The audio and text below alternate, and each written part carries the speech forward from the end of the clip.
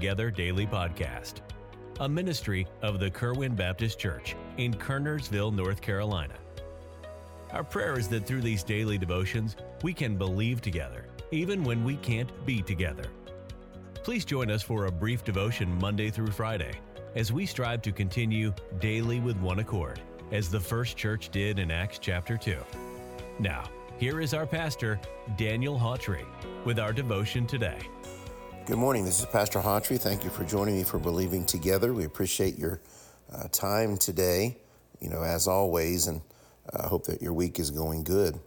I wanted to read 1 Thessalonians chapter 5, verse 15. See that none render evil for evil unto any man, but ever follow that which is good, both among yourselves and to all men.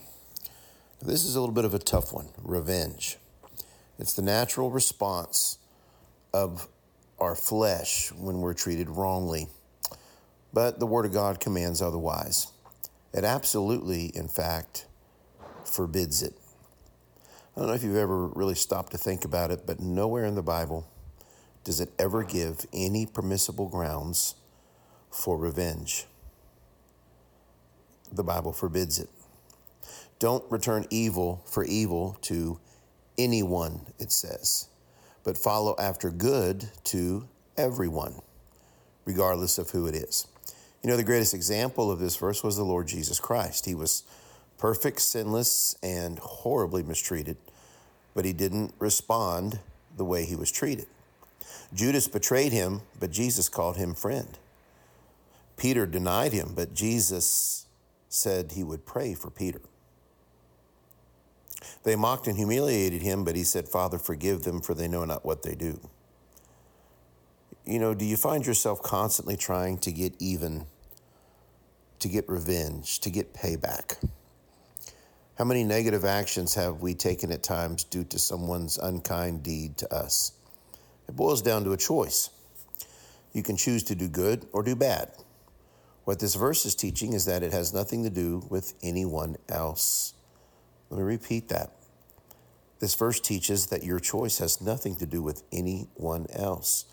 You are the one that decides to do right or to do wrong.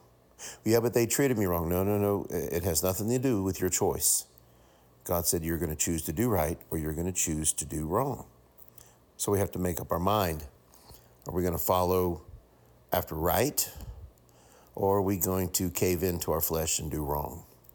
It's not enough to just not get revenge.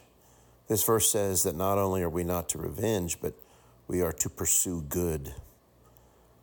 Maybe this is the day to start that. You would feel so much better than how you feel responding spitefully. Leave the vengeance to God. God said that belongs to him. Leave revenge to those that don't know Christ.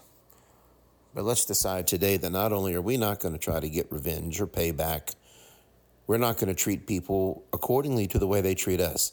We're just going to decide to do right, to treat them right, to follow right. And at the end of the day, you will feel right.